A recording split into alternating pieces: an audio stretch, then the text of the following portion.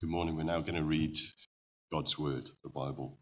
And there are going to be two passages this morning. The first one is Colossians chapter 2 and verses 13 to 15. And the next one will be Romans 3, 9 to 26. The ESV has helpfully labeled the section Alive in Christ. We're just going to be reading the last few verses of that, 13 to 15. Chapter 2, Colossians.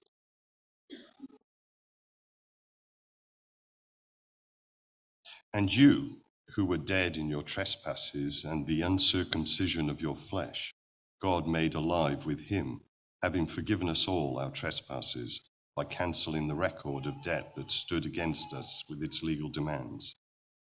This he set aside, nailing it to the cross. He disarmed the rulers and authorities and put them to open shame by triumphing over them in him. And then we turn to Romans chapter 3, verses 9 to 26.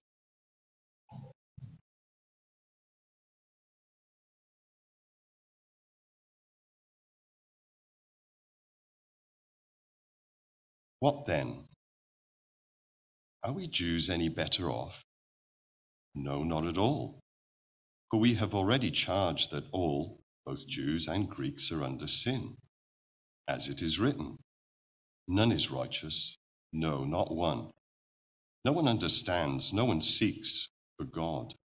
All have turned aside, together they have become worthless. No one does good, not even one. Their throat is an open grave. They use their tongues to deceive. The venom of asps is under their lips. Their mouth is full of curses and bitterness. Their feet are swift to shed blood. In their paths are ruin and misery, and the way of peace they have not known. There is no fear of God before their eyes. Now we know that whatever the law says, it speaks to those who are under the law, so that every mouth may be stopped and the whole world may be held accountable to God. For by works of the law, no human being will be justified in his sight, since through the law comes knowledge of sin. But now the righteousness of God has been manifested apart from the law, although the law and the prophets bear witness to it. The righteousness of God through faith in Jesus Christ for all who believe.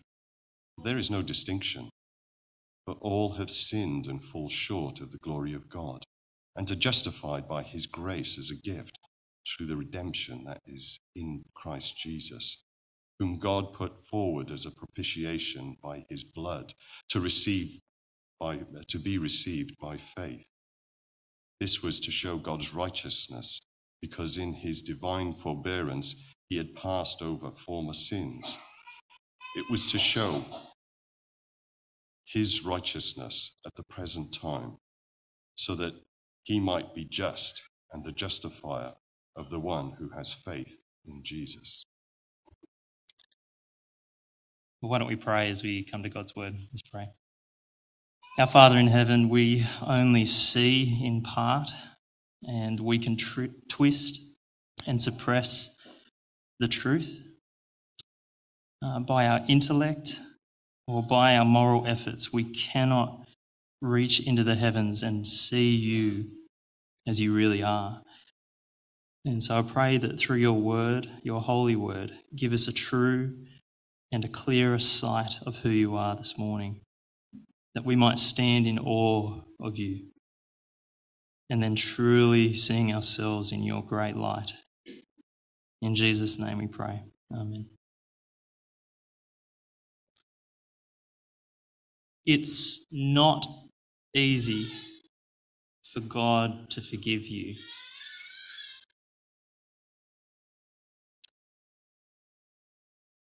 Let me repeat that. It's not easy for God to forgive you or me, for that matter? Now, I'm hoping your mind is a bit curious, trying to work out what I mean by such a statement and whether it is true, because it seems to fly in the face of the Christian idea of a forgiving God. So with such a statement, let me clarify what I don't mean. I don't mean a whole bunch of things, so let's clarify that. I don't mean that God is like us, when we often keep a record of wrongs, when we'd rather cut people out of our lives rather than pursuing the painful path to peace. I'm not saying he's like us when we do those things. I don't mean that what you must do in order for God to forgive is difficult. All religions talk about a fresh start, a washing of past wrongs. And some of the requirements are just really difficult. It's daily meditation, it's daily prayers, it's a pilgrimage, or the Christian idea of like a monastery, like becoming a nun, giving up the pleasures of life and strict treatment of the body and the mind, and still, after doing all this, not being 100% sure that God has forgiven you. So I don't mean what you must do to be forgiven makes it difficult for God to forgive. Or perhaps you think it is easy for God to forgive. Simply go to the confessional, say the right words of repentance, have a priest come to you on your deathbed to give you the last rites. And it's just easy.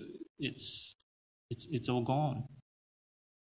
Just do the right ritual and it's gone. All your sin is gone. Some people have that view of Christianity. Or perhaps you have a view of God as if he doesn't want us to talk about our sin. It's just so negative. Surely God wants us to focus on positive things, positive relationship. Or maybe you have a view of God that is like a harsh and critical father figure, like too many earthly fathers, as if God is ruthless, quick to anger and slow to forgive. When I say it's not easy for God to forgive you, that is not because he is harsh or reluctant. It's not easy for God to forgive you and me because he's good. And because our sin, as we looked at last week, is so awful. Now, to get a feel for this, the Lord gives us the prophet Hosea. It helps us feel the problem. And the prophet Hosea's wife, Gomer, whose affection and loyalty should have been only for her husband, instead she goes off and she pursues other lovers, thinking in these lovers she's going to get the protection and the abundant life. Is it easy for Hosea to forgive his wife? No, not at all. There is a justice problem. God's law says such treatment such unfaithfulness deserves death. There's a justice problem. There's a relational problem. A right jealousy produces anger. And there's a heart problem. Gomer doesn't even want to come back. She wants her lovers. She's captivated by them. Her heart is gripped by them. There's a heart problem. What a heart-wrenching picture of our problem with the Lord. And it's even worse than that, because we were made by the Lord, we belong to him, we owe all our affection and loyalty to him. He deserves all our trust. To come to him as the source of all life. And yet, as we saw last week, we try to play God, to try and control our own lives, and we shake the fist at God's rule, and we commit spiritual adultery. Our heart goes to all other places to find life except the source of life. And that heart problem produces evil words and behaviour. How can God, who is holy, easily forgive? There's a justice problem. Where a person sins, a person deserves to die. There's a relational problem. God's jealousy for his own honour, his jealousy for our total affection is right, and it produces anger, wrath. And there's a heart problem. We are held captive. We're enslaved, convinced that life is found apart from intimacy with God. For Hosea to get Gomer back, it came at great cost to him to redeem her. And our only hope is redemption. We need a redeemer. And we're going to look at that, what redemption means today. It is a beautiful concept. So if you're overwhelmed by the weight of what I just said, please hang in there. Redemption is wonderful.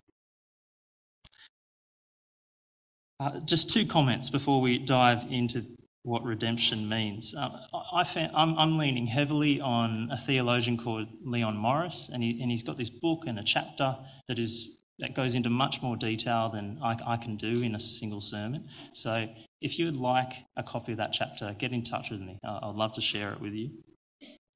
I'd also recommend using the sermon outline with all the Bible passages. Like redemption comes up so much in Scripture.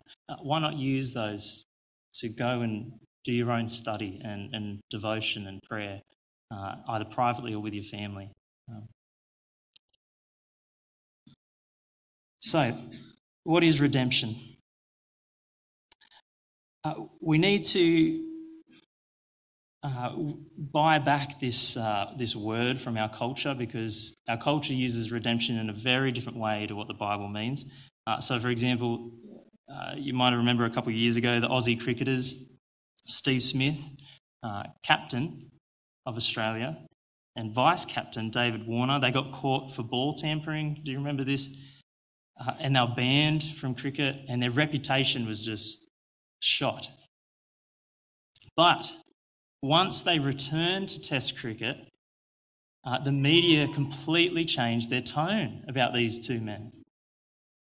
Their cheating was wiped from the record. Their reputation as worthy representatives of Australia was restored. How? By performing well, by hitting a century, by performing. They redeemed themselves, commentators were saying, the media were saying. Or the classic movie Shawshank Redemption. If you haven't seen it by now, I don't know, you don't have to watch it, but if you haven't seen it, just spoiler alert, I'm about to ruin the movie, but I blame you. How does an innocent man restore his freedom after getting a life sentence for something he didn't do? He must make it happen. He's got to escape and win back his freedom. He did it. Scripture knows nothing of being able to redeem yourself. You can't. The other surprising thing about redemption, it was a common word in biblical times. It was any Greek speaker would know the word. It wasn't in the religious sphere, although the Old Testament talks about redemption a lot. But every Greek person would understand it. And it had two primary settings, prisoners of war and slaves. It means more than being delivered. It's more precise a meaning than that.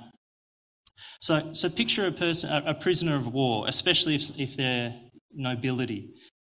They were worth a great deal to their family and society back home. So the captors would send a message saying, here's the ransom price if you want this prisoner back.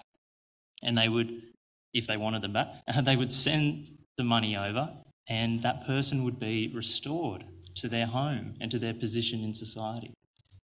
Or picture a slave. If someone wealthy enough wanted to, out of the generosity, or whether the slave saved up enough money over years, then they could pay to the temple of the gods, whatever the gods were, and they would buy their freedom. So, for example, there's an inscription. We know this because we have inscriptions from back in that time period. Here's one of them. It recorded the date, and then it said, "For freedom. A female slave whose name is Nicaea, by race a Roman, with a price of 3 minae of silver and half a mina." For freedom. Redemption is about someone who is a slave or in captivity being set free by payment of a cost, a price. Which begs the question for us, who or what are we held captive by that we need freeing from?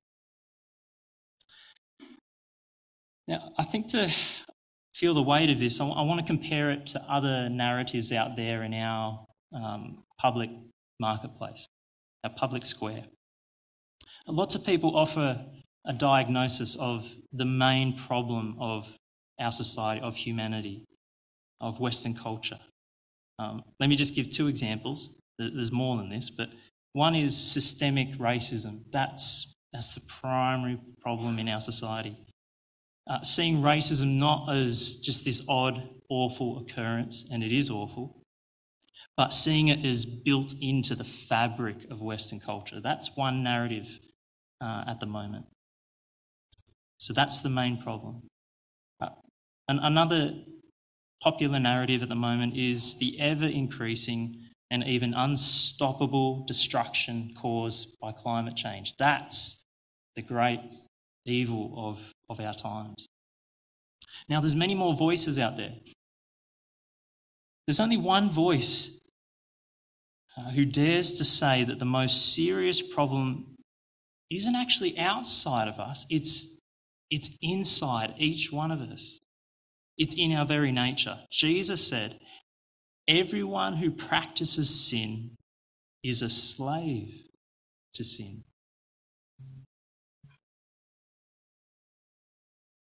The problem isn't that we make mistakes every so often. The problem isn't outside of us. The problem is inside of us. Like Gomer, we haven't only committed spiritual idolatry, but by doing so, our hearts we've given our hearts over to someone who controls our heart. We are held captive by sin and its consequences. And we heard it in our readings today. We heard it in Romans chapter 3, verse 9, which says that both Jews and Greeks are under sin. That's an interesting preposition, under sin. Not just we commit sins, but we're under it, meaning we're under the power of sin. It controls our hearts. Or in Colossians 2, before knowing Christ, we are dead in our trespasses and in the uncircumcision of our flesh. That's a Jewish way of saying there's something rotten inside that needs to be cut out. The problem is in here. Again, leaning on Leon Morris, he helps us grasp the point. He says this: "We who belong to God because he created us have gotten into the power of a strong enemy from which we cannot break free. If I can say it reverently, God, if he wants us back, must pay the price."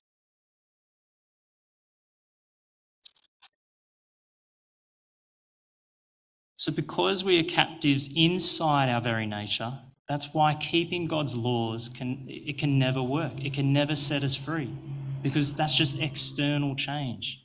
It's not internal. Romans 3:19-20 is the climax of the argument of the first 3 chapters. All people, religious or otherwise, are in danger of the anger, the wrath of God, because no one lives up to what they know to be true about God. Romans 3:19, by works of the law, no human being will be justified, declared good in his sight, since through the law comes knowledge of sin. God's law is good. It reveals God's character. God's law teaches us what is good and what's evil. There's nothing wrong with the law. but it has no power to free us on the inside. Knowing God's law only highlights the gap between how holy He is and my character. It gives me knowledge of sin. It doesn't free me from sin. And I find Colossians 2:23 startling. So all these religious rules, picture a monk, again, in a monastery who struggles with lustful thoughts. Okay, a monk in a monastery struggles with lustful thoughts, and they are depriving themselves of sleep. They're depriving themselves of food so that they can pray, so that they can memorize and study Scripture. And Colossians 2, verse 23 says, all these rules, this kind of way of religion, these have indeed an appearance of wisdom in promoting self-made religion and asceticism and severity of the body, but they are of no value in stopping the indulgence of the flesh. Because all that rule keeping doesn't get to the lustful heart. It's of no value. We need a redeemer. God must act contrary to what we deserve. He must take the initiative to set us free.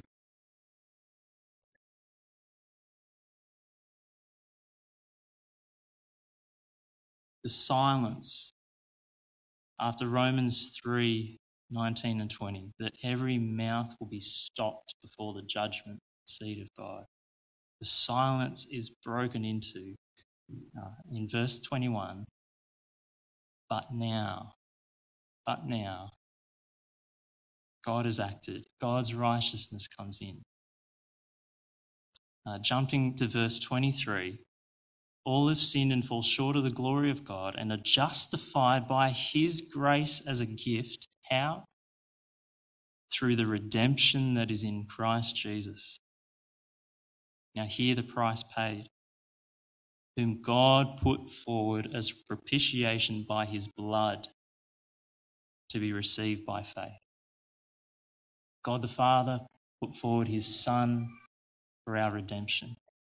And the Son gave Himself willingly for our redemption. He stated His willingness very clearly in Mark 10:45. Even the Son of Man came not to be served, but to serve, and to give His life as a ransom for many. It's not easy for God to forgive you. It came at a great price. His Son, His blood. There's no such thing as cheap forgiveness. The word propitiation, we don't have time to go into it fully, but it gives a sense of why a price must be paid, because propitiation is about taking away the judgment and the anger that our sin deserved. It's taken away. But don't try to work out who God paid. That's pushing the picture of redemption too far. The early church fathers came up with these narratives of God paying Satan. It just doesn't work. That's not in Scripture. That's not the point of who God paid. We need more pictures of understanding salvation than redemption. That's why we have other words like justification and reconciliation and atonement. We need other words. So don't try and work out who God pays. The important thing is a price had to be paid, and He paid it.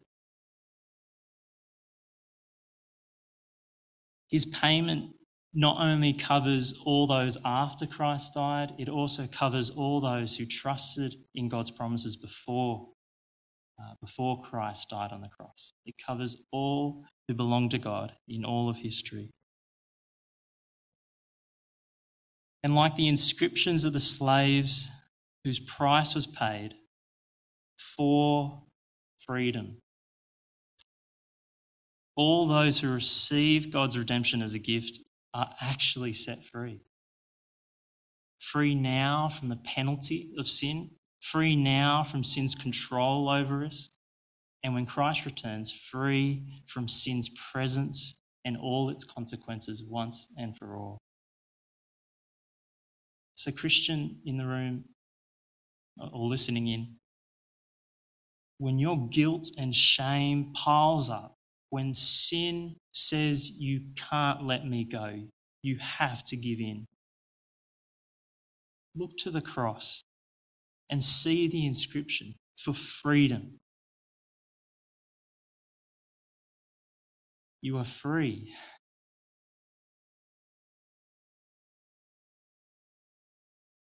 No price left to pay. No anger of God at you. You do not have to listen to sin. For freedom.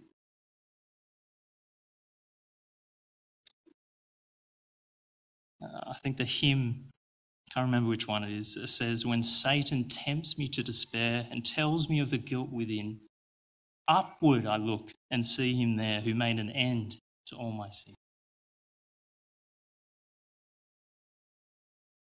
And this freedom, this redemption, Scripture speaks of as full and forever. The consequences of sin, the corruption of our bodies, even the corruption of the whole world. Jesus' blood redeems it all. Redemption is a big concept. It's not just the removal of sin, but it's actually the restoration of us back to God and the restoration of our bodies and all things. And it is forever. Hebrews 9:12 says that by Christ's blood, he has secured an eternal redemption. It's forever. Like a prisoner of war, our souls and bodies have returned home to God forever.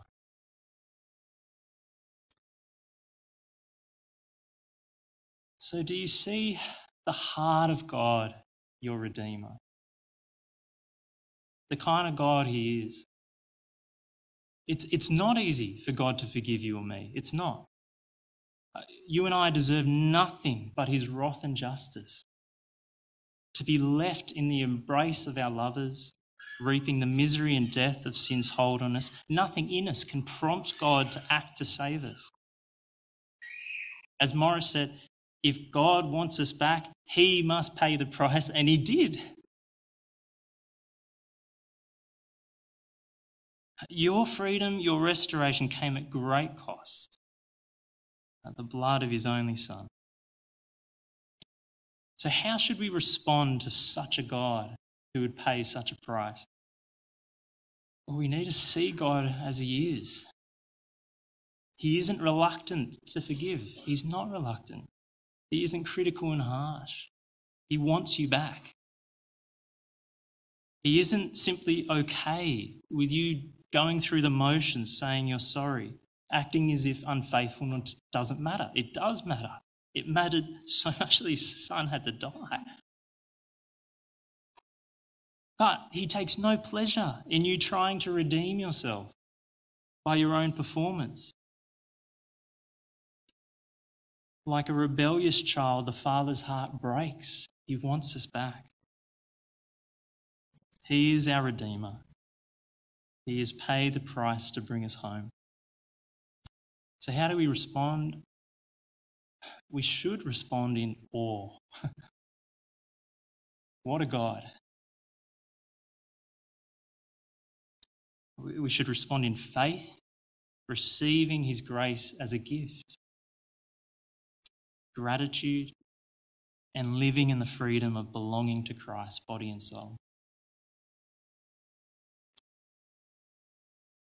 If we see God for who he is, then the mark of a Christian life, whatever we're going through, in sorrow or good times, whatever is happening, the mark of a Christian is expressed by singing.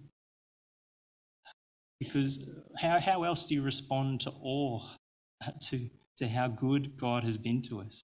Singing is the best way to do it. That's the mark of not only the Christian life, it's going to be the mark of the heavenly life. we join the eternal choir of heaven that's pictured in Revelation 5. And they sang a new song. Worthy are you, for you were slain, and by your blood you ransomed people for God from every tribe and language and people and nation. And you have made them a kingdom and priests to our God, and they shall reign on the earth. Worthy are you,